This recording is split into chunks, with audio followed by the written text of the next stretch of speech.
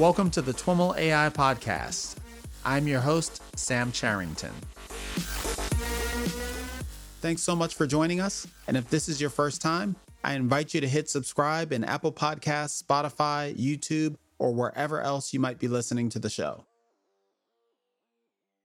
All right, everyone. I am, of course, Sam Charrington, host of the TWIML AI Podcast. And today we're joined by friend of the show, Kamyar Azizadinasheli, assistant professor at Purdue University for AI Rewind 2021 Deep Reinforcement Learning. Of course, in our AI Rewind series, we talk through the trends and advancements in each of the fields we cover, as well as what's in store for 2022 and beyond. Kamyar last joined us for the Reinforcement Learning Office Hour session we held in conjunction with TWIML Fest in 2020, which was, by the way, a great session. We'll link to that in the show notes. And I'm super excited to have him join us again today. Kamyar, welcome back to the TWIML AI Podcast. Hey, Sam. Thank you. Thank you so much for the introduction. Thanks for having me today. I'm really looking forward to diving into our chat. You pulled together a lot of great material for us to talk through. The bulk of our time will be spent talking through the 4 key themes that you identified as being important for RL in 2021. But before we do that, I'd love to have you kind of catch us up. The last time we spoke, you had just graduated from Caltech and transitioned over to Purdue. How's that been going? Well, everything is going well. I was actually visiting researcher at Caltech at the time. Got it. It's been an interesting year. So the pandemic part, I would not talk about. It was like a hard part. But excluding the pandemic part, everything was fantastic. And the transition to Purdue was awesome. Building collaborations with many people across the country or across the globe. All of them were like fantastic. Great colleagues here, great friends here, and great nature here. Ponds and rivers here. You go for fishing, which are all fun. Really enjoyed, and my students are amazing here. So I'm working with them. We are doing really, really nice stuff these days. That's awesome. That's awesome. Yeah. And it sounds like you are enjoying seasons as well. Oh, definitely. That's the case. Yeah, we have winter, we have spring, we have colorful fall, we have beautiful summer, everything here. That's great. That's great. To ease us into the topic, maybe you can kind of generally characterize the past year in RL. Was it a big year, slow year, broad brushstrokes? What was your kind of takeaway about the field? That's a very intriguing question. So we had amazing years in like 2015, 16, 17, and 18. And in last 2 years, we had another 2 other more amazing years, but it was interesting in the sense that we have made many theoretical development in the last 2 years. Mm-hmm. From practical standpoint, we have done so many advancements and so many technologies emerged. But if you want me to compare again with like stuff happening in NLP, probably we were a little bit less in the media, I would say. Uh-huh. There were so many great progress in the field of RL, but not as much coverage that NLP got in the last 2 years. And do you think that was just because of the transformative nature of what was happening in NLP, or because the advancements in RL were kind of more academic, less easily applicable? I think it was mainly so that we have made many great advancements in last few years, but these 2 years, mostly we've been focusing to harvest them. Mm-hmm. There have been many technological advancement. Now we are basically taking them to practice. And there were so many great theoretical advancements, but these days we are actually harvesting them. Basically, we are using many of those to make many advancements. Mm-hmm. It's like might worth being like flashy everywhere, but for some reason they did not get to be so flashy. Mm. And also, one thing is like in last 2 years, we have been not going to conferences. So we did not get to share with each other what have happened in the last 2 years. Unless something is so flashy, they make it to the public easily. But other stuff that we do, they might need it to be kind of communicated among people and get boosted up. But since we're not going around and talking with each other and meeting and hanging out, and that might also be a reason for things to a little bit not be that on the media that much. If you had to pick out, one or two of the kind of most flashy developments in the field, what would those be? In the field of reinforcement learning, I would say, can I say more than two? Sure. Okay. So one of them is this recent adoption of reinforcement learning methods in robotics.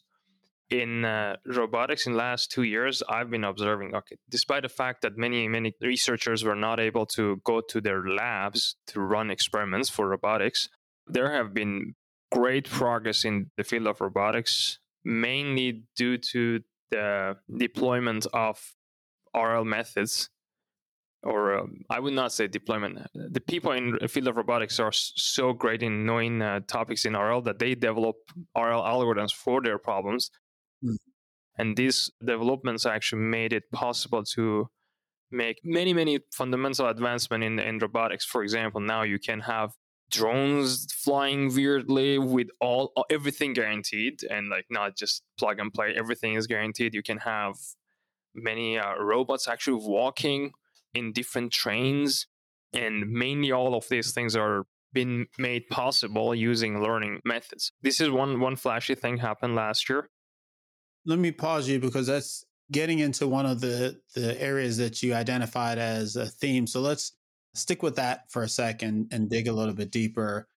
We'll include in the show notes links to a bunch of the papers that we'll be talking about, or as close to all of the papers that we're talking about and demos as we can. So be sure to check out the show notes. But you mentioned with regard to the drones that, well, there's one paper and video that we'll share that's kind of high speed RL controlled flight through like a dense forest that was really interesting. And you just mentioned guarantees. Talk a little bit about the guarantees aspect of that. What is that offering? So that's a very good question. It has two folds to it. Many people in robotics, when they want to deploy an algorithm, they want to make sure that algorithm works guaranteed, not just by chance. They want the algorithm to be there and work for sure. Okay, so this is one of the things that they actually need for many applications. You might call it cultural thing. It has been there for like many decades. And if you want to propose a robotics algorithm that is acceptable to roboticists, basically most of them, they require you to provide guaranteed algorithm, or basically guarantee that your algorithm works. So the good thing is, one of the things that prevented roboticists to adopt methods we develop in machine learning was the fact that they were not seeing a way to get guaranteed algorithms out of them. Okay, but in the last few years, there have been many amazing researchers in robotics with robotics and control background who are now, I would say, expert in machine learning. They can develop algorithms in some topics way better than I would do. And they are actually behind all this improvement and advancements, and they are able to deploy and develop reinforcement learning or general machine learning algorithms that can be used in robotic control that is actually guaranteed to work. And what happens when things are guaranteed to work is, for example, if you have an algorithm which is guaranteed to work, you can deploy it in a very extreme scenario. For example, extreme unknown wind. You're having a drone which is supposed to fly in a weird situation. Yeah. And if you have an algorithm which is guaranteed, I'm not just saying like some guaranteed, they are actually guaranteed to work right away. You just plug and play. You just deploy the algorithm in the wild. It works. Okay. And you don't need to crash your drone, and it might cost you like thousands of dollars. You don't need to spend so much time tuning. Everything will work right away. So this is one thing that roboticists, they would like to have for their algorithms. What's the next level of detail or kind of technical detail around a guarantee? Like, it strikes me that that's fairly ambiguous. It could be, are we talking about guaranteed convergence, guaranteed, predictions around control within a certain range, or something else? Okay. So the guarantees are mainly about the stability and the performance. Okay. When you come up with a policy to control a drone, one thing that practitioners would ask you immediately is, would you guarantee that this controller is stable?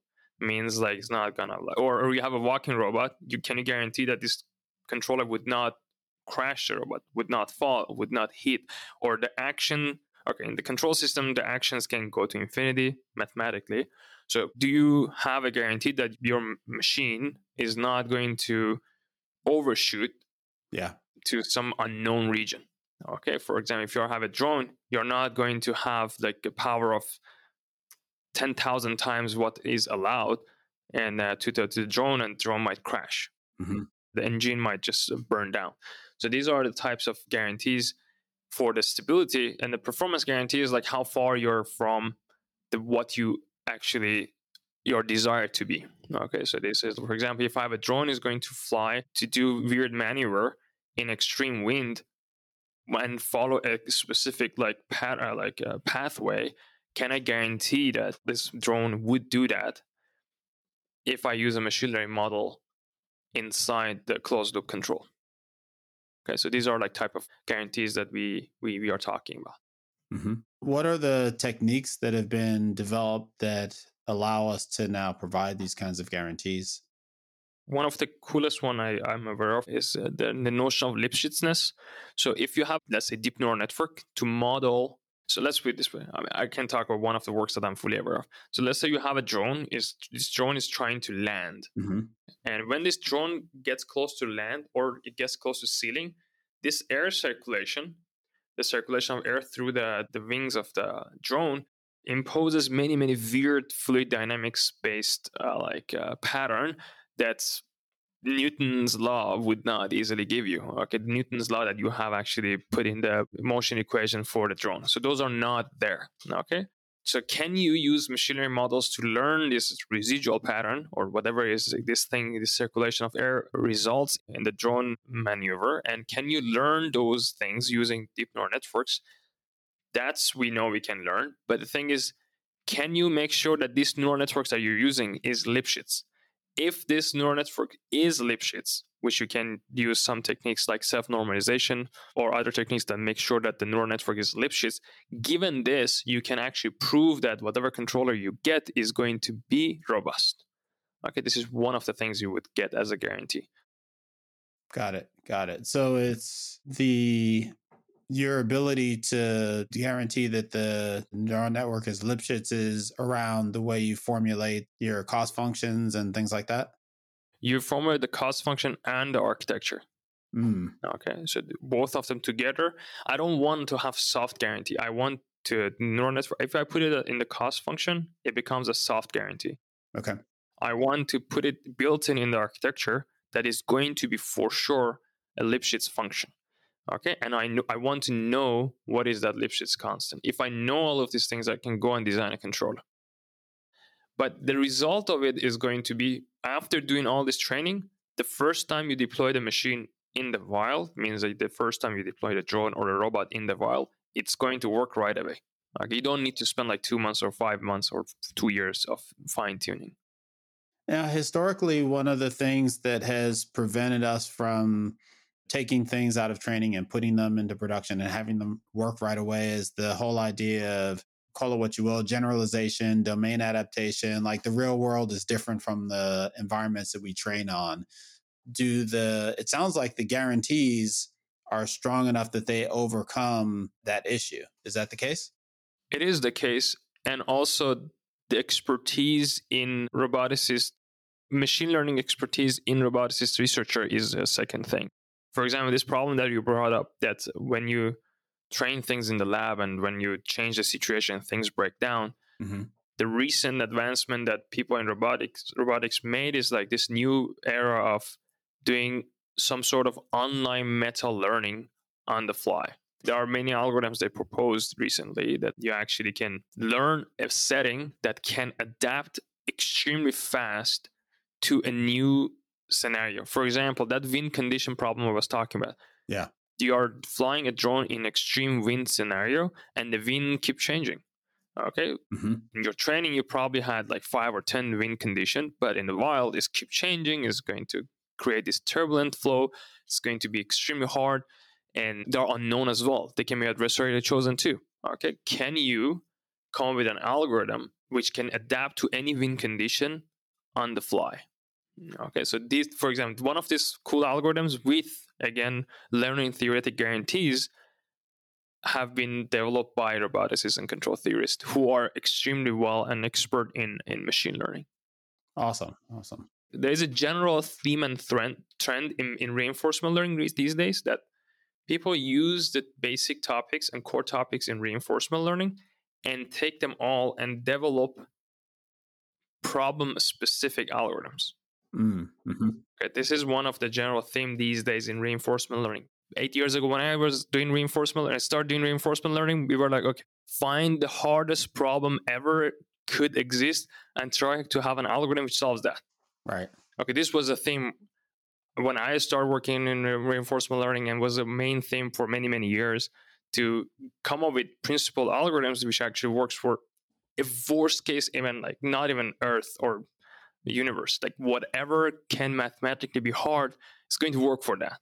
But these days, people are like, hey, let's use all those principles that we have developed in the last, 30 years or 40 years, and take them to design and develop problem-specific algorithms. So this is one of them. Like you want to fly drone, and you want to be fast and adaptive, you want to be robust, go and design your R algorithm.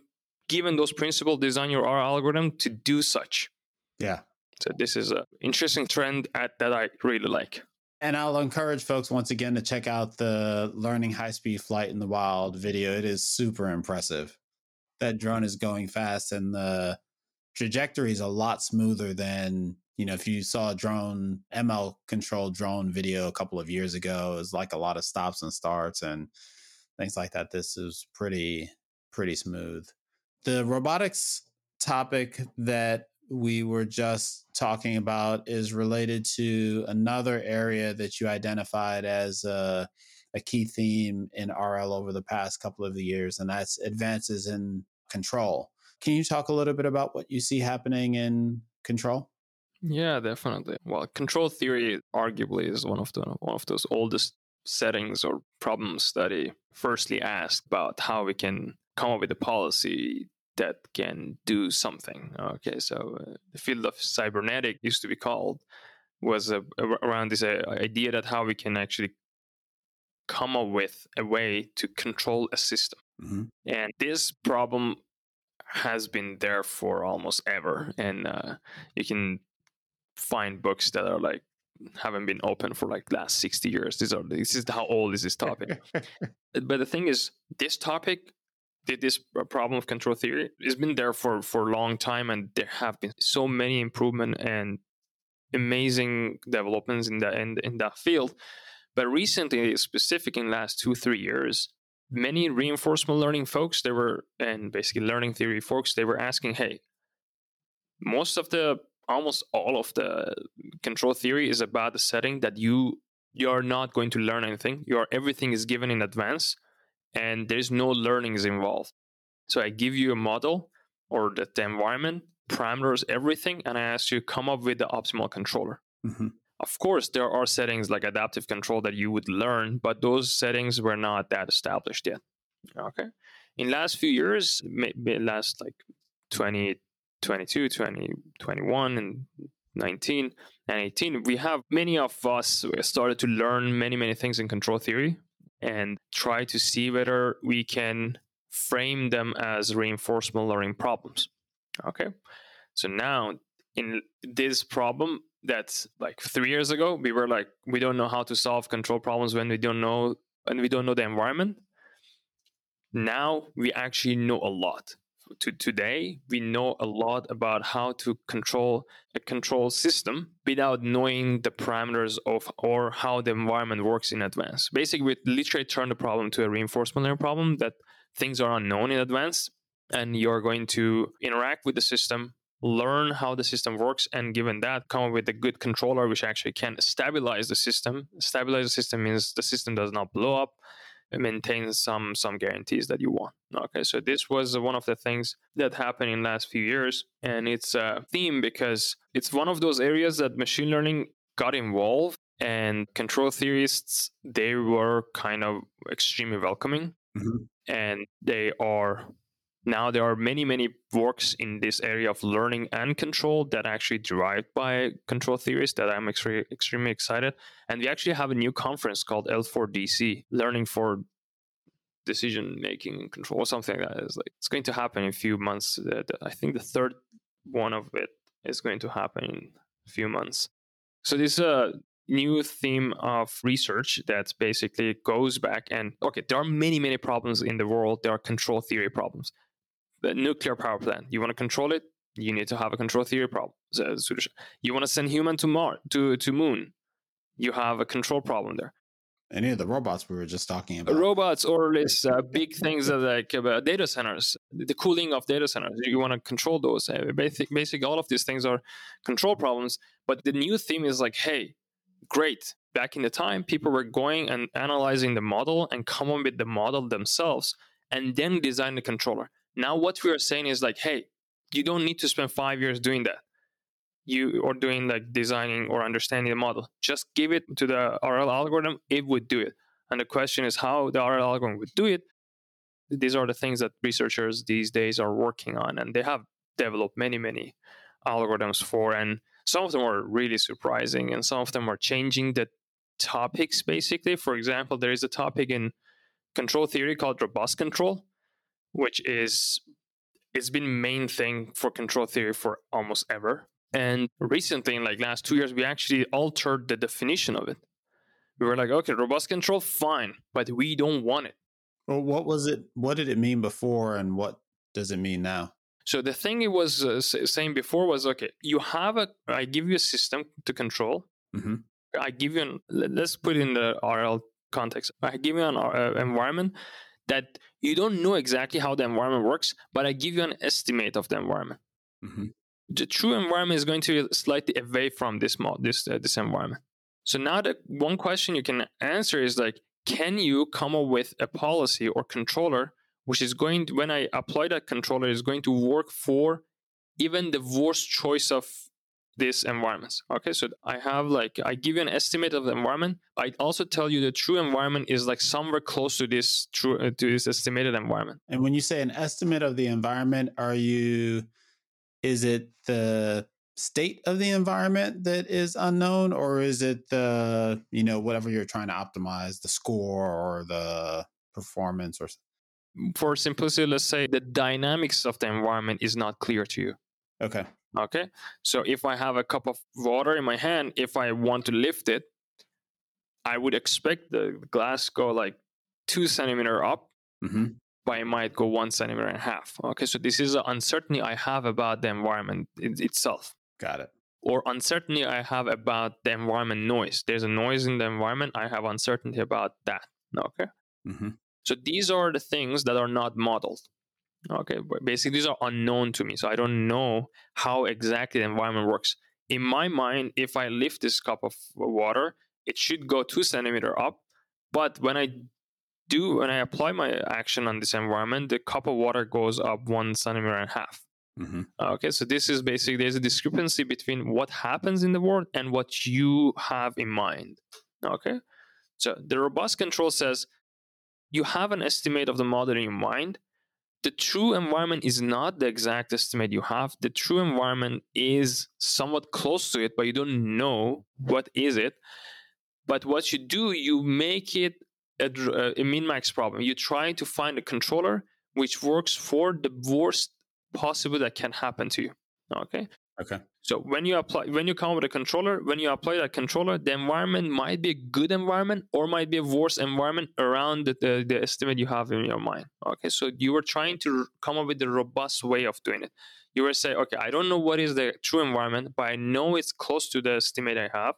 So I try to find the worst environment possible close to my estimate, and I try to be best for that. Okay. Mm-hmm. Okay. So it's in somehow what it means is like whatever controller you're going to use is going to do somewhat good for any environment in this set of environments that are possible. Okay. So this was a robust control that has been like there since like 60s.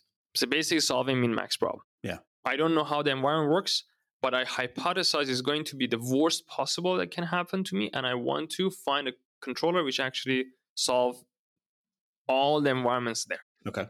And this one is going to be bad in the sense that if you want to robustify yourself against the worst thing that can happen, the control you are going to get is going to be really, really, really conservative. Mm-hmm. But this was a practice for like 60 years. Okay. Yeah. Okay. But in last 2 years, we were saying like, hey, good, fine. You can design a controller at the beginning, which is going to be robust to whatever is going to happen in the future. But if you run your controller for 10 time steps and you realize that the environment is not that bad, update it. Mm-hmm.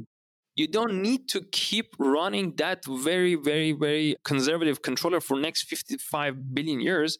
After like few time steps, if you realize that the environment is not that bad, you don't need to robustify yourself against something that is worse. You can just robustify yourself against the worst is going to happen, not the worst that would have happened. Okay, in robust control, we are saying that I want to be robust against the worst that could have happened to me. But what we have been saying recently is like, hey, you don't need to be that conservative. You just make yourself robust against what the worst is going to happen to you. So it's kind of like you, based on the observed data, you try to identify a distribution and be robust for that as opposed to the worst possible. Yeah. If worst possible is there, but if I interact with the environment, then the uncertainty is not that bad. My estimate is not that bad. Just update myself, be more relaxed, and this is going to work in practice very well. So this was one of the themes that I really liked happened last 2 years. Nice. Is there a name for this? It sounds like it should be called meta robust learning or something like that, or meta robust control. Yeah, I think it's called improper learning and control. Is that the improper learning for non-stochastic control?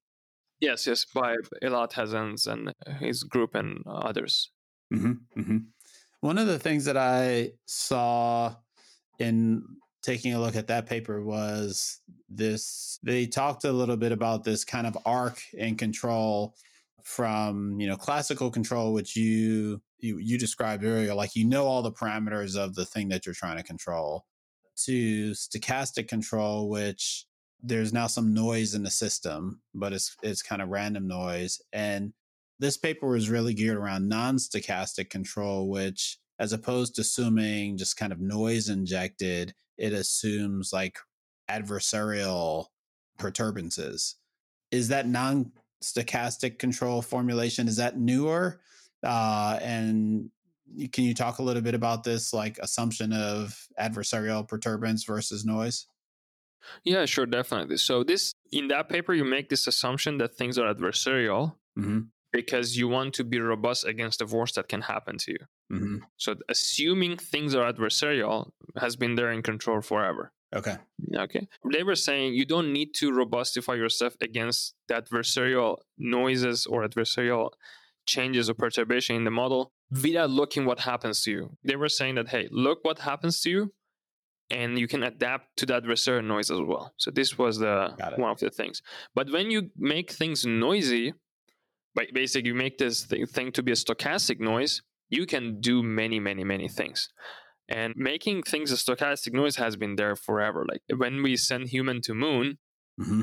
we used a model called LQG, linear quadratic Gaussian. So this model basically solved by Kalman and others back in age of dinosaurs many, many years ago. And so this model, this setting is noise is a stochastic, and you're trying to come up with a controller for the setting that the noise is a stochastic. So the noise in the system is a stochastic, it's not adversarial. Right. Okay. So, and Kalman was able to give a solution to this problem. It's Kalman filters. Yeah. So the environment, mm-hmm. The noise is Gaussian, mm-hmm. and for that you can come up with the optimal control design. Mm-hmm.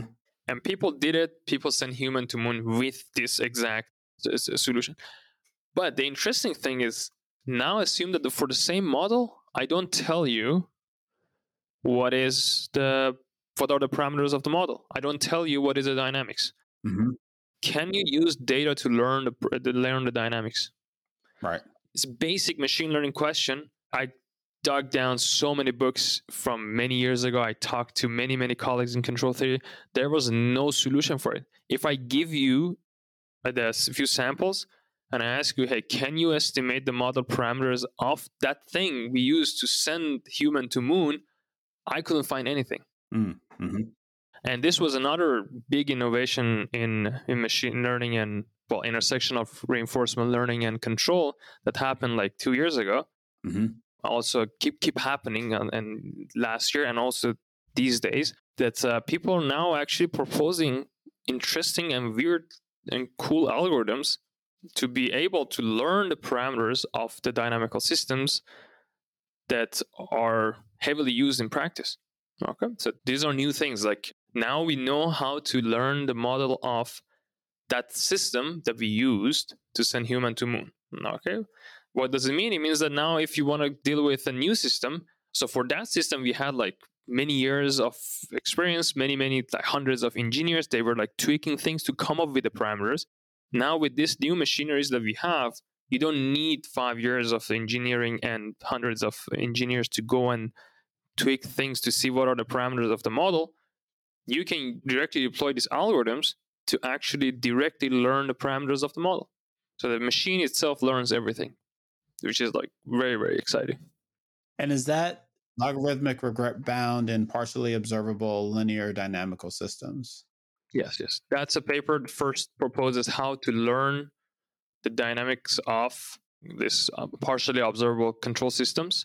That you were saying there's a noise in the system, you don't observe everything. The state is noisy and you don't observe everything, which is the same model people use in sending human to moon. Mm-hmm. And for that setting, this paper actually shows how to learn the parameters of the model. And the interesting thing is, like, after being able to learn the parameters of the model with the algorithms proposed in that paper, you can actually get a controller which controls the system without knowing the system in advance, such that the performance is almost identical to the performance of the optimal policy. So this algorithm learns so fast, basically exponentially fast. It learns everything, the optimal controller, exponentially fast, which is kind of weird. And it's able to do that, which is like, I like it a lot.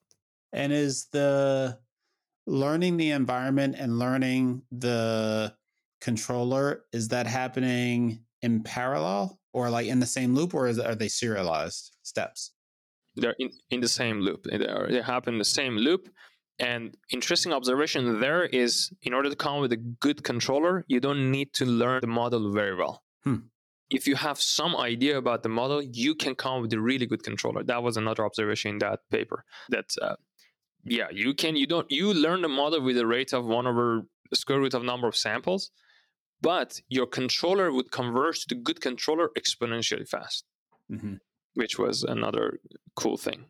That strikes me as counterintuitive in the sense of learning a controller has been hard for a long time, even when we were given the model. And so how is it that not knowing the model and kind of learning it, but not very well, gives us good performance and allows us to learn a good performing controller? That's a very, very good question. So it's like, you don't know exactly what is a model, but the cost function here is something convex. Okay, so we're talking about linear quadratic Gaussian. So the cost function is quadratic. It's called regulatory cost, in the sense that it's quadratic in the sense that if you're away from it, you get penalized the distance squared. More, yeah. Okay, so if you're too far, you're gonna get penalized even higher. So now you have a model, some estimate of the model. You deploy your policy, your controller in the real world, and the deviation is large. Your model is not accurate, but when you deploy a controller on the environment, the deviation you get is large. So you are not going to use the optimal policy of the model you're using.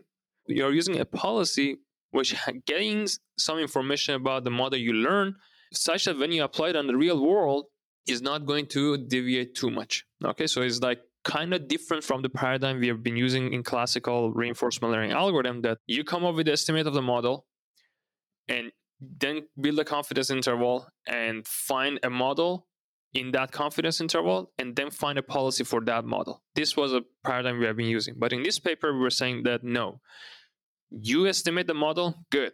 Use this controller that is going to do well on this environment on the real world, and if it's not performing well, make it better. despite the fact you don't know the real world. Okay, so this is almost like the initial estimate of the model is like an initialization as opposed to something that you're fixed on. yes. So you have a initialization of the model, and you have basic estimate. You come with a controller. You apply that controller on the world. Take 5 samples. You see the deviation is really large. What you do not just keep looking at it. Yeah. You update it. How you update it? Gradient descent.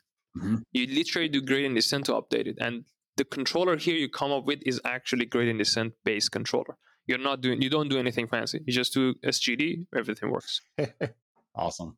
Yeah, this was another cool thing happened. And these works actually opened so many new doors for many people in control theory and reinforcement learning and in general machine learning. Mm-hmm. That now they can, given these tools, you can go and develop many things. Mm-hmm. For example, knowing how to learn these partially observable linear dynamical systems. So these settings are partially observable linear dynamical system. Mm-hmm. They're linear because dynamics is linear. They're partially observable because of the example you gave. Then the state is noisy. You don't exactly observe the state. Mm-hmm. Now people are developing all sorts of algorithms for these settings because now we know how to design a controller and we also know how to learn the dynamics. People took this stuff to nonlinear control as well. So now we also know how to control nonlinear control problems. If this interview was in 2 months, I could share many weirdly cool news with you, but maybe next time. Awesome. One of the other areas that you identified is risk sensitive RL. Talk a little bit about the shifts that you've been seeing in the way we're optimizing these RL problems. So this is very good, and I hope that the audience would also see it. Sometimes my friends, they told me that I'm good at finding these seeds happening in machine learning field that start growing and blooming. And I hope that my prediction is correct for this one as well. This is one of them? I think I'm going to make a prediction, but I made so many predictions before they worked. I hope this one works as well. If it doesn't, I apologize for those folks that were looking for something which is going to be big, but turned out not to be big. It sounds like an important area. It is. So I'll let you go ahead and describe it. It is insanely important. Almost all the machine learning stuff we have been doing in the last 80 years, they were around this idea that, hey, I have a loss function, I want to maximize it or I want to minimize it. Mm-hmm. How I'm going to evaluate it? Look at the accuracy. This is what we have been doing in supervised learning. In reinforcement learning, give me an algorithm which maximizes the expected return. What I care is expected return. Now you come to my office. Let's assume that I am a healthcare practitioner. You tell me you have a prescription drug machine which is going to have 90% accuracy. Okay? I would ask you, hey, what happens with that 1%? Are you going to make a small mistake or you're going to kill the person? Okay, so it's like the expected value of your return is not the thing I would care in practice. I would care how you would do in different parts of the tail. Okay, so if you're doing you're doing 90%, your expected return is like really high. Good. What is your variance? Mm-hmm. Is variance. Let's assume I'm a hedge fund holder or whatever it's called, the hedge fund manager, and you give me a policy and you tell me, hey, if I use this policy in expectation, I'm going to make $5 billion a year. Good. And I ask, where's the variance? The variance is like, or the standard deviation. If the standard deviation is like 10 billion, then I'm not going to use it. Okay. Right. Or if if you tell me this is the variance, let's assume the variance is also low. But if I look at the if I apply your policy in the real world, I'm going to make money every day, right? Some different money, or I can lose money every day. But if I look at 10% lower quantile, it is going to be that 10% lower quantile is going to be like humongously low.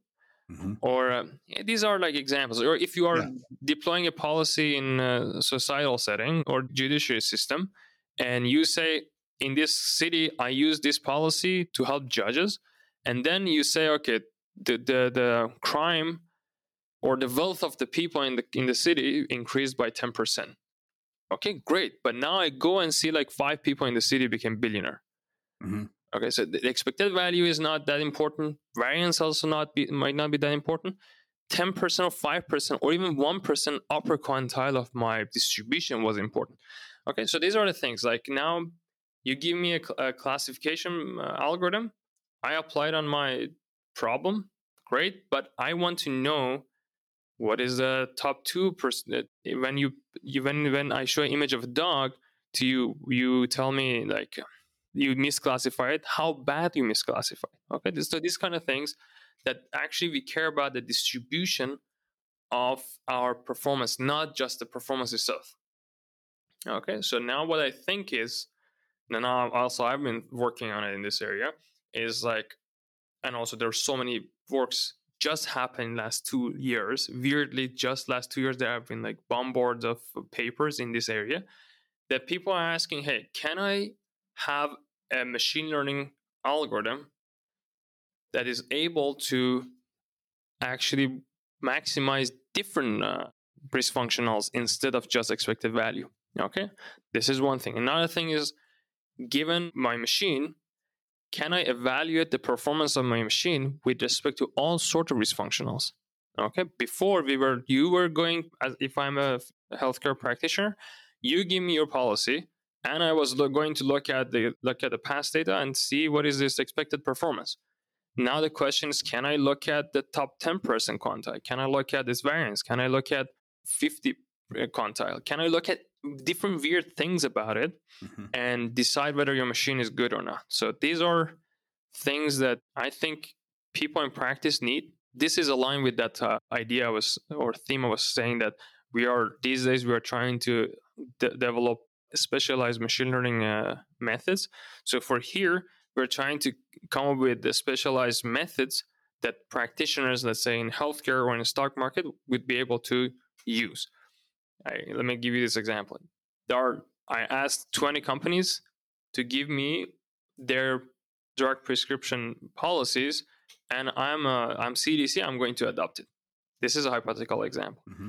And now what I would do, I look at these 20 machines, I look at their expected value, I look at their variance, I look at many different risk quantities, and based on all of them, I'm going to decide which one is better. So first question comes up is whether the thing I'm doing is statistically valid or not.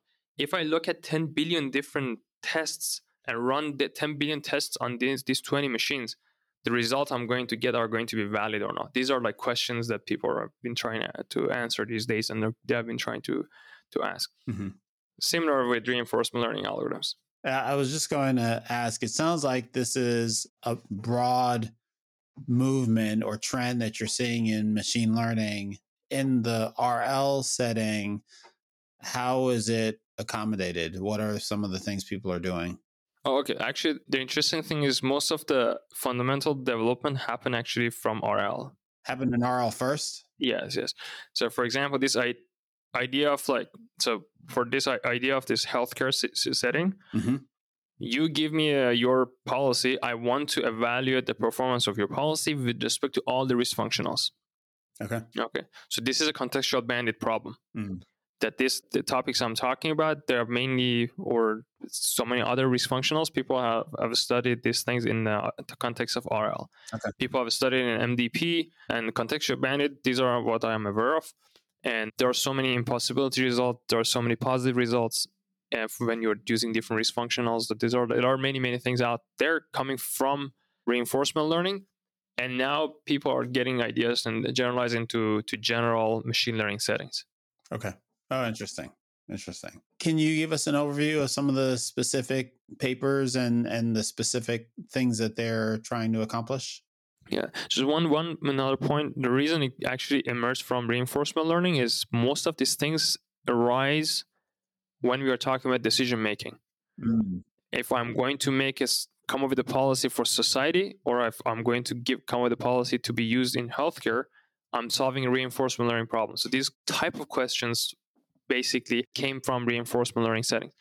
Another example I give you, in supervised learning, we don't talk about safety much. Mm-hmm. Okay, safety is another constraint that we need to have. This safety mainly is talked about and developed in the field of reinforcement learning. I'm pretty sure people are taking these things to supervised learning as well, because in supervised learning, safety is important, but these are more important issues in reinforcement learning. So these are basically some of the reasons why these things emerged from reinforcement learning. Some of the papers. So there are some papers that actually talk about this risk functional that Daniel Kahneman and his colleague, they came up with this prospect theory that you would prefer to lose less than gain much, gain more, basically. This whole idea of prospect theory is like, if I give you $10 more, you're going to be less happy than if I get $10 from you. So this idea says, hey, you don't care about expected value. If you earn more, you're going to be less happy than you are going to lose the same amount. Okay, so therefore the expected values, these things don't sum up. If you lose more, you're going to be really angry. If you gain same amount, it's not going to compensate. All right. Loss should have a higher impact. Loss aversion should have a higher impact than the possibility of gain. Yeah, exactly. So these are the things that now, if that's the case, if I want to come up with an RL algorithm for MDP, for contextual bandit, if I consider these things, what can I say? Yeah. Is it possible to learn a policy which maximizes the prospect theory objective function? Can I find, or there are impossibility results? There are some other things which come from KL divergence stuff, which says if you make more, you're going to be basically the same thing. If you make more, you're going to be less happy than. So if you have some certain amount of money, if you make a little bit more, you're going to be more happy than making so much more. Okay, so it's not linear. So kind of saturating. Yes, exactly. Marginal utility or that kind of idea. Yeah. Exactly. So if we are going to use some ideas like that, can we get algorithms working? So these are like risk specific settings. There are some other people working on the area that say, hey, you're interested in prospect theory? Good for you. You're interested in this exponential stuff or this marginalized benefit stuff? Good for you. Can we have a theory which actually answers questions with respect to all possible risk functionals ever developed? Okay. So in insurance premium design, there are people, they talk about some risk functional called distorted risk functional. What is this? It just takes different part of the quantile and distort it and come up with and then do the expectation of that distorted reward, basically. Okay. In risk management, they look at things called CVAR. So what is CVAR? It looks at, let's say, expected value of your return of the 10% upper quantile. So I don't care what is the expected value you're going to make. If you are going to lose, means the 10% lower quantile, what is the expected value there? So this is another thing that people use. This called worst conditional value at risk, the CVAR. Yes, conditional value at risk. So condition on that you are in lower 10% of the quantile, what is the conditional value of your money at risk? Okay, so these are the things. My company cares about quantile of 10%. Your company cares about 15%. My company might care about 15%, 12%, 13%, 14%, all of them. Okay. My company might also care about the distorted risk functionals. My company might care about prospect theory risk functional. Is the idea to be able to decouple any particular problem from the specific loss function or optimization function so that you can kind of get results for multiple ones at the same time? Like, how exactly are we formulating the problem here? That's a very good question. Now, let's say I give you the past data set. My company has been working in healthcare for the last 10 years. I look, or last 5 months, and if I'm lucky, last 10 years. So I have 5 years of data. And now you give me many RL developed policies, and I need to look at the performance of these policies with respect to all these risk functionals. And then I want to give me 20 policies. I use this data set to evaluate the risk performance of all these 20 policies with respect to infinitely many risk functionals. Who designs those risk functionals? My experts in my company. They come up with all these risk functionals that, or tests basically, and or one of my expert says, let's look at the CVAR of 10%. Another one says, let's look at CVAR of 15%. Mm-hmm. I take these 20 policies and apply it under my data and estimate all these quantities. Okay. And after these guys seeing all these numbers, they might come up with new tests. And they might also, after seeing the result of those tests, they might come up with many, many new tests. And then in the end, they might choose one of these policies. Okay. So this is the setting. I have this past data from like last 5 months. You or some other companies, they give me 20 RL policies and they tell me these are good. I'm going to go and talk with my expert to see whether they are good or not. So I'm going to use these policies and apply it on my past data and see how they perform with respect to all these risk functionals. I'm not very clear on what makes this interesting from an RL perspective. Like the first thing we talked about was it's clear why that'd be interesting and important. You want to develop a policy using RL. You used to do it based on maximizing expected reward, but there are all these other things that you care about. How do you do those with RL? This second problem sounds like you have a policy. It could be RL policy, it could be any policy, and you're just kind of chugging your past data through the policy and evaluating the results. What am I missing there?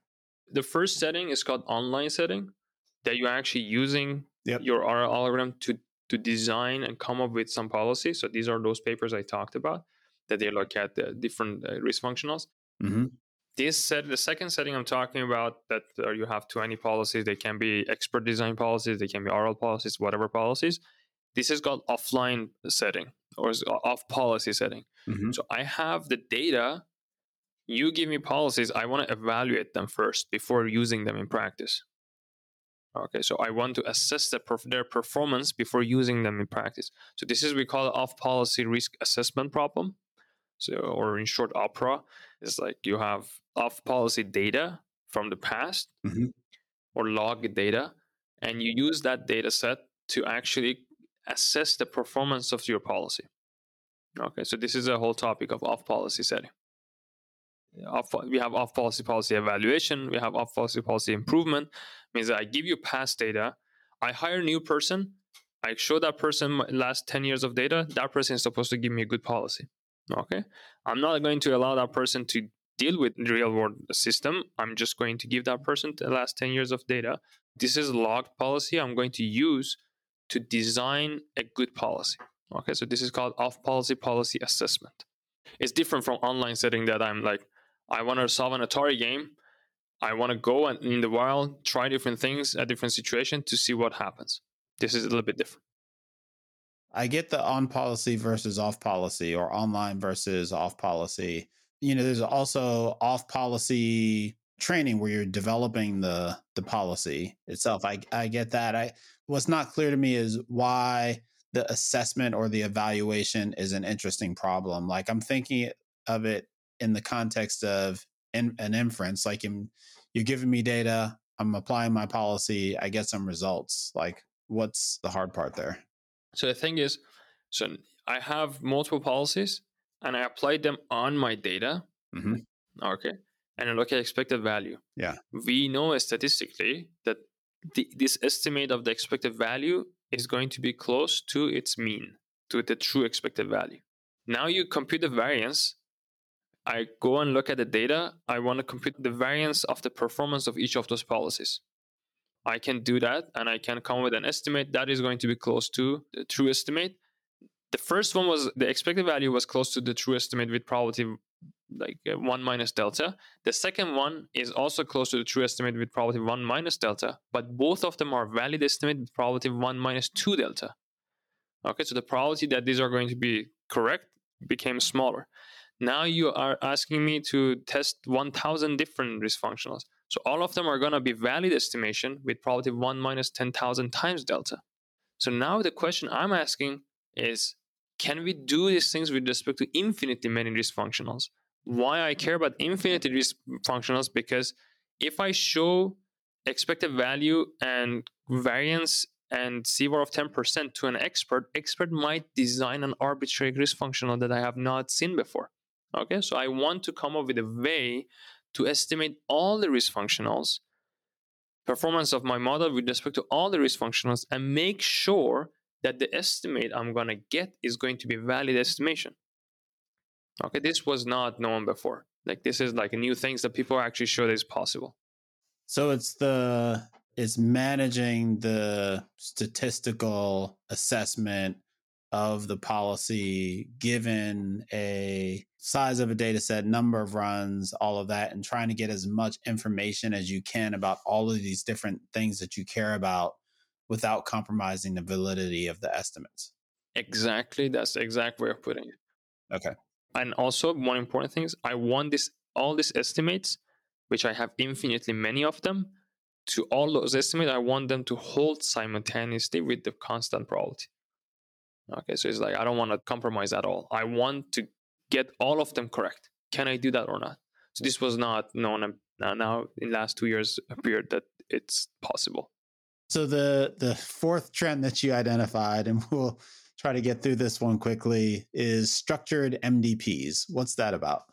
This is also a very fascinating area, which is again aligned with the topic I was saying at the beginning, that new theme and trend in reinforcement learning is to come up and design more problem-specific algorithms. When I started in reinforcement learning, we were trying to come with an algorithm which actually works for worst thing ever. Okay. Nowadays, we're saying, hey, we are not dealing with the worst thing ever. We are dealing with the world, and world is not as hard as things in mathematics can get. Why we are coming with our algorithms that are going to work well against the worst thing can ever mathematically happen. So this is the idea behind structure in reinforcement learning. So this is a very old topic, but last 2 or 3 years, people got back to it basically. One of the things is called state abstraction. You're saying that, okay, I have many states in my RL setting, RL environment, but it's not like all of them are behaving differently. I can actually cluster them, and they're actually going to behave similarly. So this is the basic says there is an underlying clustering of the environment, of the observation that I can use to reduce the complexity of my model. If my environment has 10,000 states, but if I can cluster them, each 100 or 500 of them, and come with the problem with 10 states, I can easily solve everything. So this is an idea. Let me give you another example if it's possible. So like, let's say I'm here. My job is to go to my Blackboard. I can say this visual state I have is my state. So this observation I have is my state. If I move backward, my observation changes. If I move forward, my observation changes. If I turn left or right, my observation would change too, right? But the thing is, this observation is humongous space. It comes from a humongous space. But I can map this observation, which is a big observation, to my current location. And if I know my current location, I know the optimal action is this way. If I look at this direction, I'm in different state. But this state or this observation I have is rich enough for me to infer my current location, and I know the optimal action is going backward. Okay, so this is an idea. So when I'm at this state, all this observation I'm looking at, these are different states, but all of them they can be mapped directly to my current location. And if I know my current location, I know my optimal policy. So this is called rich observation MDP. So it says your observation is rich enough to directly infer your current location. So this is one of the settings that people have been working there are many papers in this area. And it sounds like it's related to work that has been going on for a while to try to use geometry to reduce the state space from observed pixels to something that's, maybe in this language more structured and that can be more easily operated on. Yeah. So we have this word model paper that some folks have, David and Schmid-Huber, they wrote, David Hall. So they are able to get this whole observation of the pixels and map it to the latent state of the VAE. Okay, which latent state is continuous. Or I have a paper with some colleagues that from Canada and here that we actually map the whole pixel space to like finitely many states. Or there are many works that they are called bisimulation. They're actually trying to come up with this type of geometric structure of the problem. There's a friend of mine, David Abel. He's also has done so many works in this area that are actually trying to do a state abstraction. This is one thing, but there are so many other structure people came up with. One of them, which is very interesting, is called linear MDP. Okay, what it says basically things, the transition function in my MDP, despite the fact that I have many states, the transition can be linearized. It can be written as a summation of bunch of known MDP, basically. So your MDP can be written as a summation of some known MDPs. This way, your Q function becomes linear on those feature presentations that you would get from those MDPs. Let me tell you this way. Let's assume that your Q function is linear with respect to some feature presentation. Okay, why is good? It's good because, or at least might make sense, is if I'm training a deep Q network, I have a really deep neural network, and the last layer is a linear layer, right? I can assume that this feature presentation is good enough that my Q function is linear with respect to this feature presentation. Okay, so it actually has some meaning to in practice. So people have been studying this setting specific in the last 2 years, and it's been like glorified, and there's so many, I think more than 100 papers in this specific area. Oh wow. That assumes that there's some linearity structure in the MDP that you can exploit to come up with a good policy. There are people making low rank assumption that the underlying system is low rank, and basically transition function or transition kernel, despite the fact it being like humongous thing, it actually has some low rank structure, and this one has many interpretation.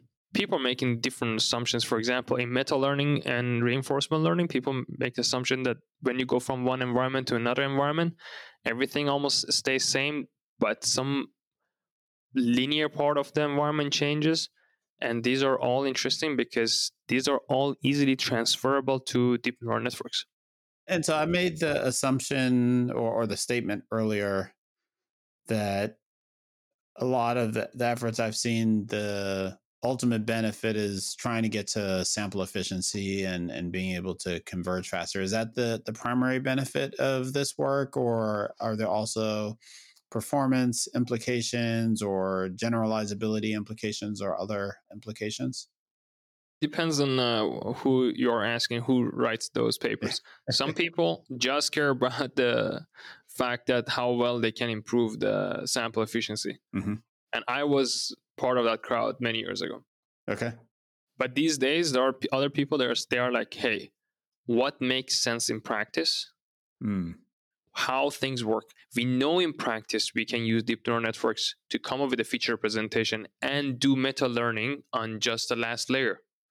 If that's the case, can I theoretically study this? So some people, their goal is to theoretically study the thing that they know is going to work in practice, and they theoretically study it and see whether it works in theory, and then come up with their real world applications. Some people mainly care about the fact that whether they can get a better sample complexity. Both approaches are awesome. I love both, but I have one leg in one camp and heavier leg in other camp. Awesome. So we started this talking about the flashy demos or results or papers that kind of caught folks' attention, and that kind of, we abandoned that and kind of went right into these trends, starting with robotics, because that was one of those areas. Did we cover all of the areas that you thought were flashy and talking about the trends? Were they all represented in those trends? Yeah, there's one more trend that I did not talk about. It's I am still, I would say, not knowledgeable enough to talk about, but I see it's a big trend. It's called self-supervised learning approach in reinforcement learning. I'm trying to get myself involved in the sense that to be able to learn what people are doing and what are the ideas.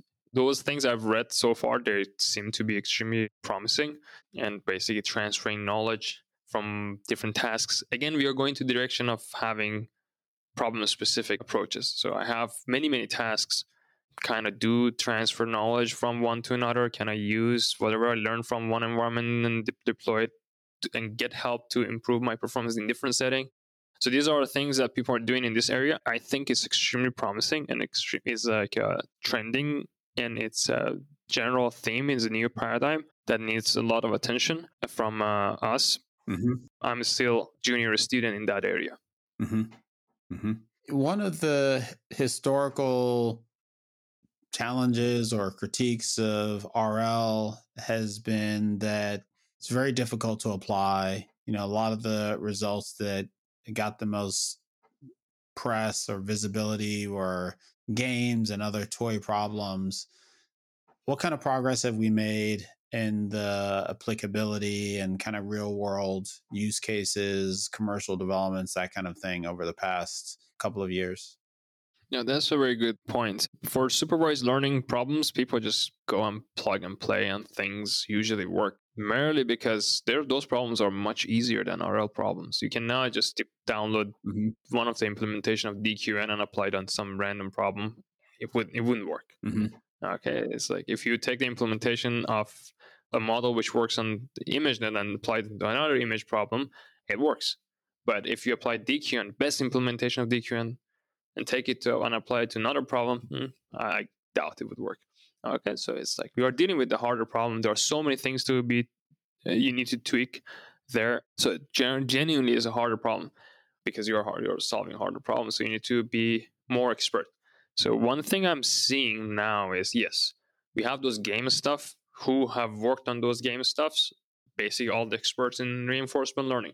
Now people are getting reinforcement learning algorithm to work in practice. They are actually experts in reinforcement learning. For example, the robotics setting I'm talking about, people got reinforcement learning algorithm to work in robotics, not because they just downloaded something from GitHub. They learned things. They invented new RL algorithms. Those work in their setting. They did not say, okay, let's download this one and run it. No, they wanted to solve the problem. They took courses in RL. I have one colleague who is a roboticist and control theorist who knows a lot of RL, who can just generate and write down many machine learning algorithms. He's an expert in machine learning right now. And some of these domain adaptation stuff and meta learning in deep learning stuff I was talking about are basically his work. He has all the learning theoretic guarantees and everything. Is like, if you read the paper, you feel like it's like veteran of RL theory person wrote it, but this person is like 3 years into the machine learning field, or 4 years. So he's extremely smart and he knows everything right now. So people now working in different areas that are deploying machine reinforcement learning algorithms learn that, hey, you cannot just download and plug and play. You need to know what you're doing. So people are getting more expert in this area. In recommendation system, people have been using reinforcement learning algorithms forever. And well, they've been making a lot of money. In last I don't know how many years this has been the case, but in hedge funds have been hiring amazing RL folks and getting RL algorithms to work. They also understood that, hey, in order to make things work, you need to know things very well. So they actually became expert in this area. In many other manufacturing companies that are trying to get RL to work, they also understood that you cannot just download and press run or control R for the machine to work. Shift enter. Yeah, it was no, seriously, Sam. It was the case like 4 years ago. I've been hearing stories from big companies that people downloaded like DQN algorithm and ran it on random game. I was like, how are you expecting that to work? And they spent like 2 or 3 years to make that thing work, and they failed. I'm like, of course it's not. You need to know the pieces of it. You're touching on another slightly removed issue. One issue is the ability to take results out of academia and kind of apply them to real world problems and have them easily work.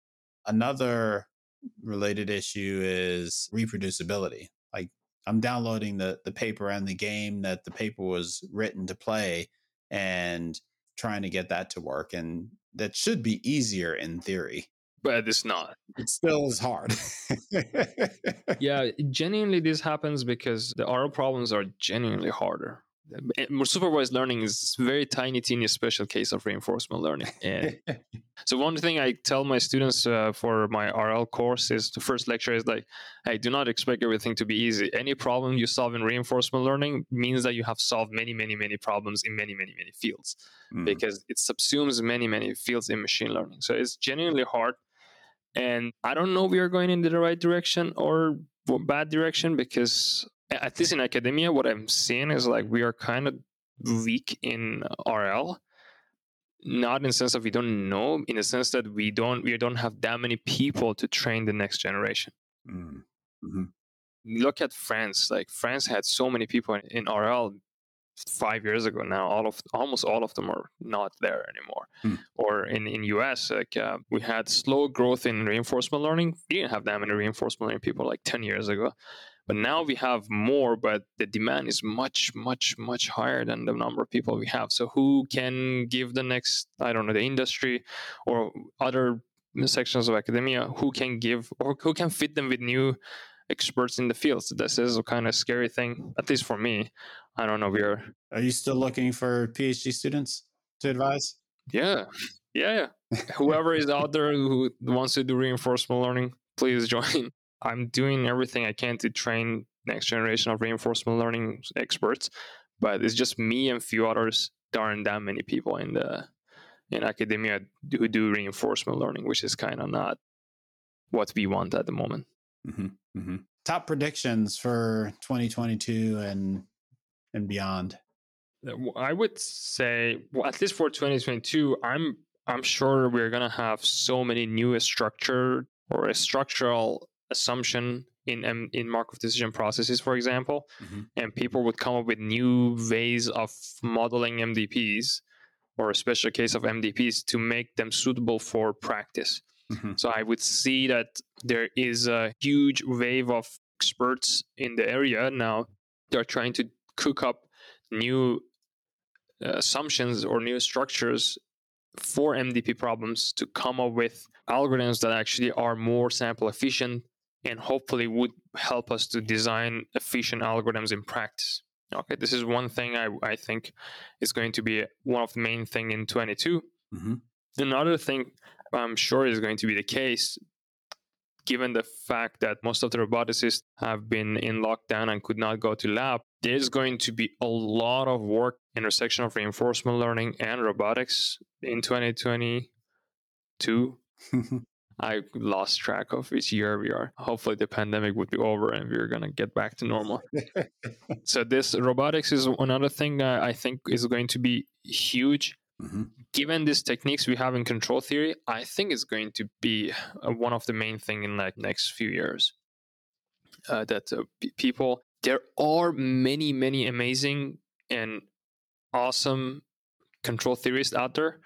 In all the departments you go, ask who is control theorist, you see like, or any university you go, you see like 10 or 20 people, they claim they're control theorists. Maybe in 20 is like 5 or 10 people they claim that they're control theorists. Ask who is RL expert, like probably you get one.